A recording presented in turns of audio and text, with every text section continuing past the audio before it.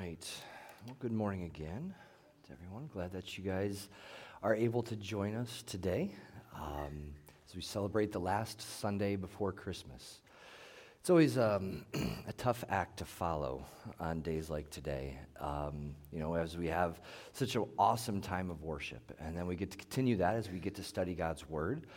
But it's always, I don't have the dance moves that Ella has.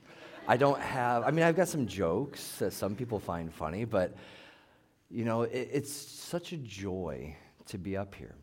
As Betty was sharing, about anxiety. Anxiety can get anybody. If I've said this before, if I just pass the microphone around and have people come up and share, some of you are out the door. But the Lord is always faithful, and He sustains and He strengthens. And days like today are just such a joy to be able to share with you what the Lord has put on my heart as we conclude this Advent season. We're going to be talking about joy, and as Mike said, this week is usually filled with that last-minute shopping, some family get-togethers, wrapping presents, and just some chaos at times. But we never want to lose sight of the reason for the season, understanding the birth of Jesus, how this time is just filled with joy. We sing songs like Joy to the World, maybe the best version sung by somebody named Jeremiah. Only some of you will get that one. He's a good friend of mine. Anyway, we get to express that type of joy, this exuberance, this gladness, this happiness at the birth of Jesus. Joy comes upon us this season. It's a staple in our attitudes. It's often said, as Christians, we should be the most joyful people in the world because we understand forgiveness. We've understood what's been done for us.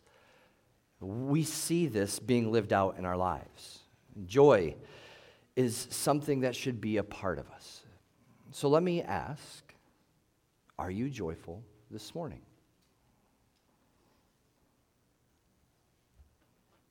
Joy is usually something that can be seen on people's faces.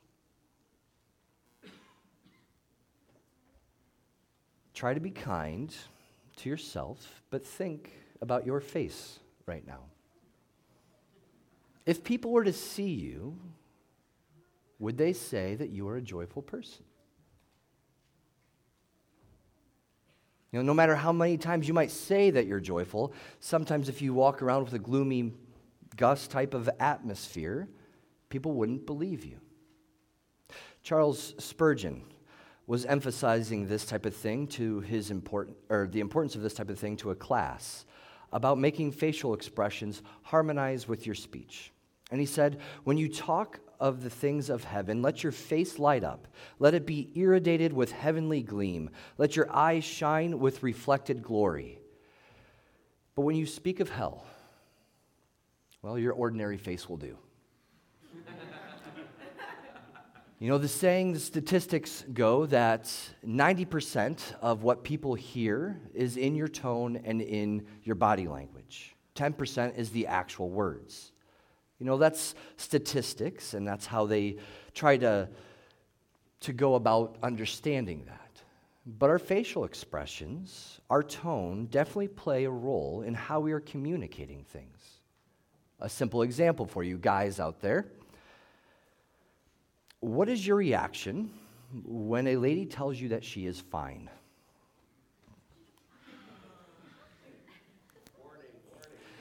Do you have warning lights that go off in your head? You think about the tone, you think about the different reactions, and you listen to those clues to see if she's telling the truth. Joy, it is to be a part of our lives. It is one of the fruits of the Spirit, and it can be recognized right away. It should be bathed in everything that we are doing and saying. As it's on our hearts and minds as we're walking with the Lord this week, it is a natural outgrowth to experience the joy of the Lord when we're communicating with others. And today, we're going to continue to look in Isaiah 12 as we have each week within the Advent season. So if you have your Bibles, you can join me, and we're going to look at the joy in the people's future and how the salvation of the Lord will bring endless joy for them. So Isaiah chapter 12, verse 1. You will say in that day, I will give thanks to you, O Lord, for though you were angry with me, your anger turned away that you might comfort me. Behold, God is my salvation. I will trust and will not be afraid. The Lord God is my strength and my song, and he has become my salvation.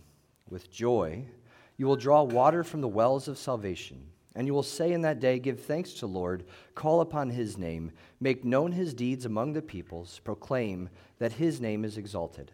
Sing praises to the Lord, for he has done gloriously. Let this be made known in all the earth. Shout and sing for joy, O inhabitant of Zion, for great in your midst is the Holy One of Israel. Father, as we go to your word, I ask that you would open up our hearts and minds to your peace, to your love, to your joy, that we can experience the depths of who you are. In Jesus' name I pray. Amen. So there are two sections within our text that you can see the term joy that we're going to be focusing on today, verses 3 and 6. Beginning in verse 3, with joy you will draw water from the wells of salvation. Now, of course, the action being done there is drawing the water. How it's done is with joy, and it is from the wells of salvation. Really, this is a beautiful form of imagery that is consistent throughout the Bible when it talks about our relationship to God, when it talks about our understanding of Christ. I mean, there's similar imagery throughout many parts of the Bible, dealing with water, life, Christ, that can help us understand with what's going on in this verse. So we're going to take a little walk through of Scripture, kind of like what we did last week, to help draw this out for us. And I want to start within the context of Isaiah. We're going to go to chapter 32, verses 1 and 2. And it says, Behold, a king will reign in righteousness, and princes will rule in justice. Each will be like a hiding place from the wind, a shelter from the storm, like streams of water in a dry place, like the shade of a great rock in a weary land. See, we have to think of the context of the Israelites and where they're at. Water is a very important resource. Water being found in the desert would speak volumes to these people. They are people that come from a parched, dry, and weary land. So water is very important. A little bit further in Isaiah in chapter 44, he says, For I will pour out water on the thirsty land and streams on dry ground. I will pour out my spirit upon your offspring and my blessing on your descendants. So here we see a beginning of comparing water and the streams to the Spirit being poured out, both life-giving things. These passages in Isaiah show how God is the source of life, whether that is water, which sustains our life, or the Spirit, which gives life. Important connections for the Israelites and ourselves to make. In Zechariah chapter 14, he says, On that day, living water shall flow out from Jerusalem, half of them to the eastern sea and half of them to the western sea. It shall continue in summer as in winter, and the Lord will be king over all the earth. On that day, the Lord will be one, and his name one. So this passage, it lines up with what we see in Isaiah, speaking of in that day. So it's a future context of when Christ will come and reign as king, as he is taking away their burdens and their worries that they might have over water. Now, you can write this one down for later study, Ezekiel 47. It's a very rich chapter, and it lines up well with Revelation 22, which we'll get to here in just a moment. But this imagery of wells, of water, continues into the New Testament with a lot of Jesus' teachings as well. In the book of John, several different places. In chapter 4, Jesus said to her, Everyone who drinks of this water will be thirsty again, but whoever drinks of the water that I will give him will never be thirsty again. The water that I will give him will become in him a spring of water welling up to eternal life. This, of course, is the account of the woman at the well, and we can see how this connection is being made to the spring of life now being in the person. We see connections being made to the life-giving water and to salvation. A little bit further in John chapter 7, Jesus says, on the last day of the feast, the great day, Jesus stood up and cried out, "If anyone thirsts, let him come to me and drink. Whoever believes in me, as the scripture has said, out of his heart will flow rivers of living water." So again, we see within these passages, dealing with streams, flowing water, life, the importance of water when it comes to Jesus, and the change that happens to a believer when they receive life from him. In Ezekiel and Revelation, I think that this picture is made a little bit clear in terms of in that day that Isaiah is talking about. And in Revelation 22, verses 1 through 5, "Then the angel showed me the river of the water of life, bright as crystal, flowing from the throne of God and of the Lamb, through the middle of the street of the city. Also on either side of the river, the tree of life, with its 12 kinds of fruit, yielding its fruit each month. The leaves of the tree were for the healing of the nations.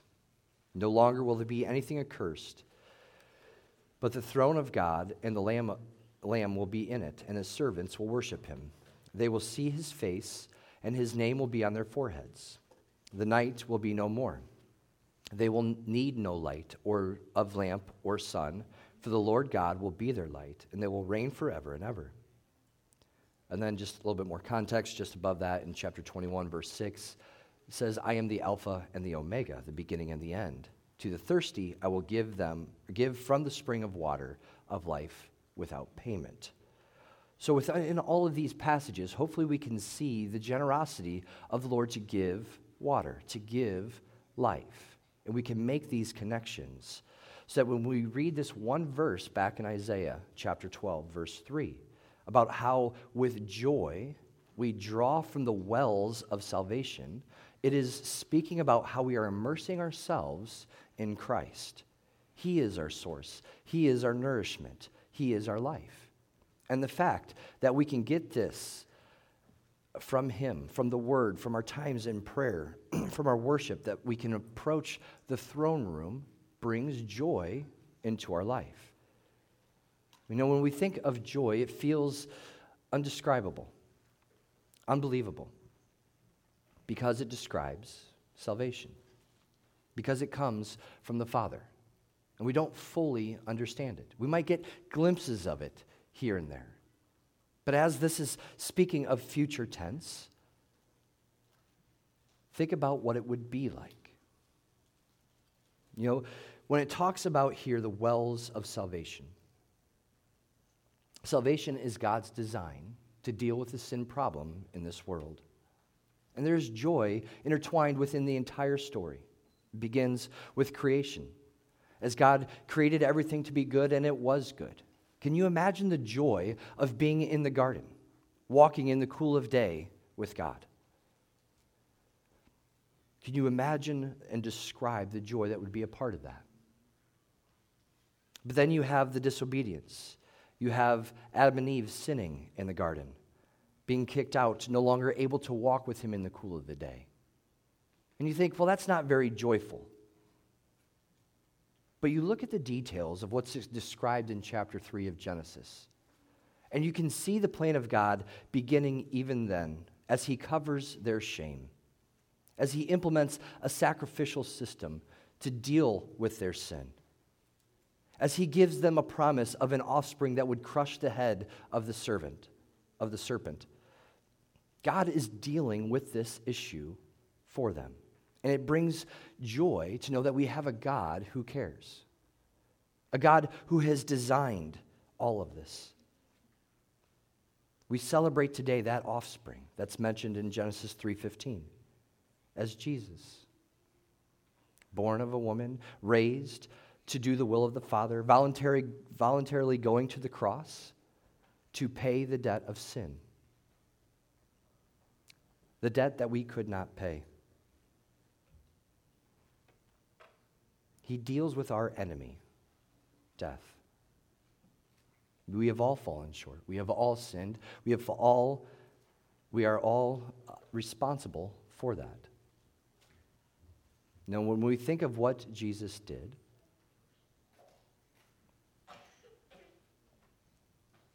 it brings up a lot of emotions. Does it bring up joy? The fact that death could not hold him because he lived a sinless life. And he traded that sinless life for me, for you, to save you. And we get to experience the wells of salvation because of him. When you think of Jesus and what he has done, do you think of joy? You know, we have all kinds of joyous moments in our life. Our wedding days, getting a home, a new vehicle, new job. Children are called bundles of joy. We celebrate Christmas, the birth of Jesus, who was definitely a joy to Mary and Joseph. But as we read in Luke 2 today, as the angels came with their announcement of great joy, it was good news for all. The news that the Christ was born, an announcement of great joy. The joy of Jesus. It begins before the cross. It begins before his resurrection. Even in the incarnation, we can see the great joy that surrounds him. So as we think of Jesus, do we think of joy? If not, draw from the living water of salvation. Dive in deeper. Immerse yourself in him. I challenge you, and you will find joy. This understanding leads us into verse 6 of Isaiah, which is this other glance of joy in our passage. The inhabitant of Zion is to shout and sing for joy, because great in your midst is the Holy One of Israel. Now, the your in verse 3 is plural, but the your here in verse 6 is singular. So this is speaking of the inhabitant of Zion, a believer. A believer is to shout and sing for joy because the Holy One will be in their midst. And we've been talking about this through the last sermon series about walking and keeping in step with the Spirit. Understanding Emmanuel, God with us. The Holy Spirit dwells within us. As believers, then, we should be shouting and singing for joy because God is in our midst. The Spirit is in us. The presence of God is around us. So with this Spirit in us, how can joy not be a part of our lives? And that's not a rhetorical question, because many times we walk around with a lack of joy. Very simply, joy is not a part of our lives as we take our eyes off of Christ and we focus on the worldly things that are around us, that bring worry, that bring anxiety, that bring woes. And our focus is on those things. We can't find joy in the world. We can find temporary pleasures, we can find entertainment, we can find escape, but we can't find that true joy that comes from Christ. It's similar to like when we are, this is kind of a curdism, I guess, so take it with a grain of salt. And maybe you've already known this, it might just be a good reminder for you.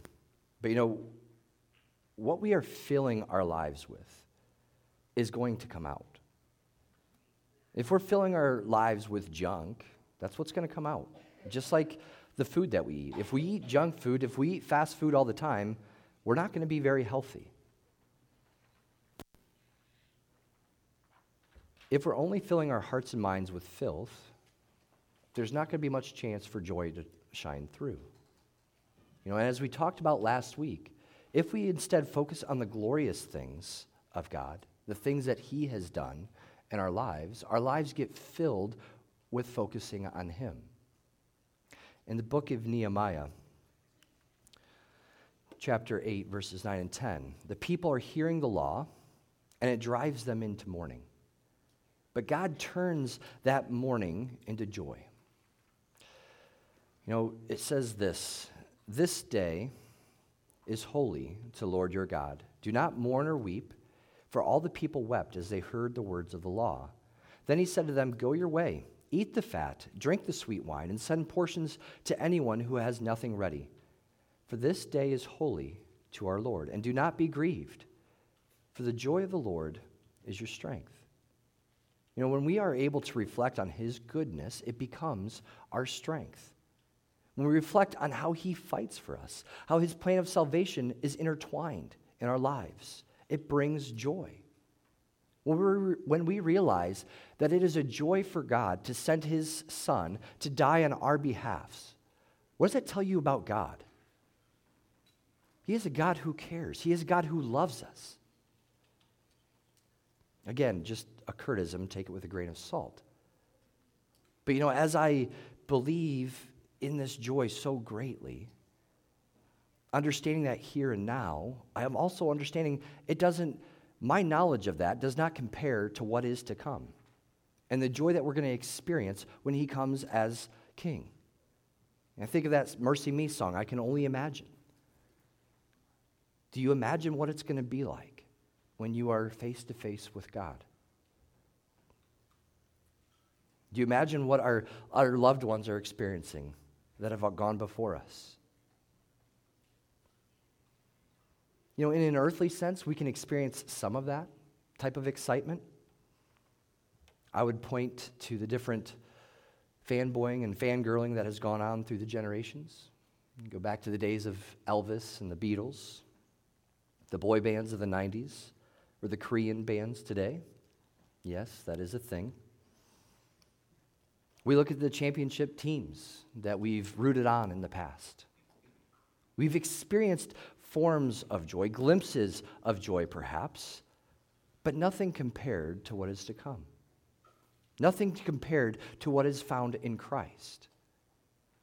And our understandings of joy within these verses, you know, you look at the terminology, the wells of salvation. I love that terminology because it describes depth. It describes volume. You can always go deeper. You know, we can't just be satisfied with a surface level understanding of the Word, of God, of grace, of love, of joy. We can always immerse ourselves more. There's always more that he wants to give to us. And it builds up this unfathomable experience in our lives that brings joy. You know, during this time of year, with Advent, with Christmas, we can get wrapped up in a lot of different things. With materialism, with the presents. We can get sidetracked of the importance of this season, of the true joy. And the true joy is God in our midst. Emmanuel, God with us. The Holy One of Israel. Salvation that flows from him. This is a time when we remember how God sent his Son in the form of a baby, lowly, humble. And we see the joy that it brought not just to his family, but to the shepherds, to the wise men, to those that were around him for his ministry, and to the believers today. God with us. The presence of God in Jesus dwelling among men. He is the source of joy in our lives. The people of God at that time had waited and anticipated for the coming Messiah. And that time was there at the birth of Jesus. As God's people today, we continue to live in hope of the joy of salvation that is to come as we anticipate his second coming, as he comes as a king. And that will bring great joy. Are you ready for that? You know, the joy of the Lord is our strength. He is our song. Let us sing praises to him each and every day. Let's pray. Father, as we reflect on who you are and what you have done, we praise you for the salvation through your Son, Jesus Christ. And I pray that we can immerse ourselves into the wells of salvation, that we can come to you for the living water and not to the things of this world. The things of this world are just forms of escape. They're just entertainment. So, Lord, I pray that you would give us the understanding, the desire, the heart, the passion to pursue and seek you. That you would fill us and fulfill us. That you would give us the strength that we need as we have our own Great Commission to fulfill. And Lord, that your words would be on our lips as we communicate that to those around us this Christmas season. Lord, we praise you. We are so joyful for your Son. In Jesus' name we pray. Amen.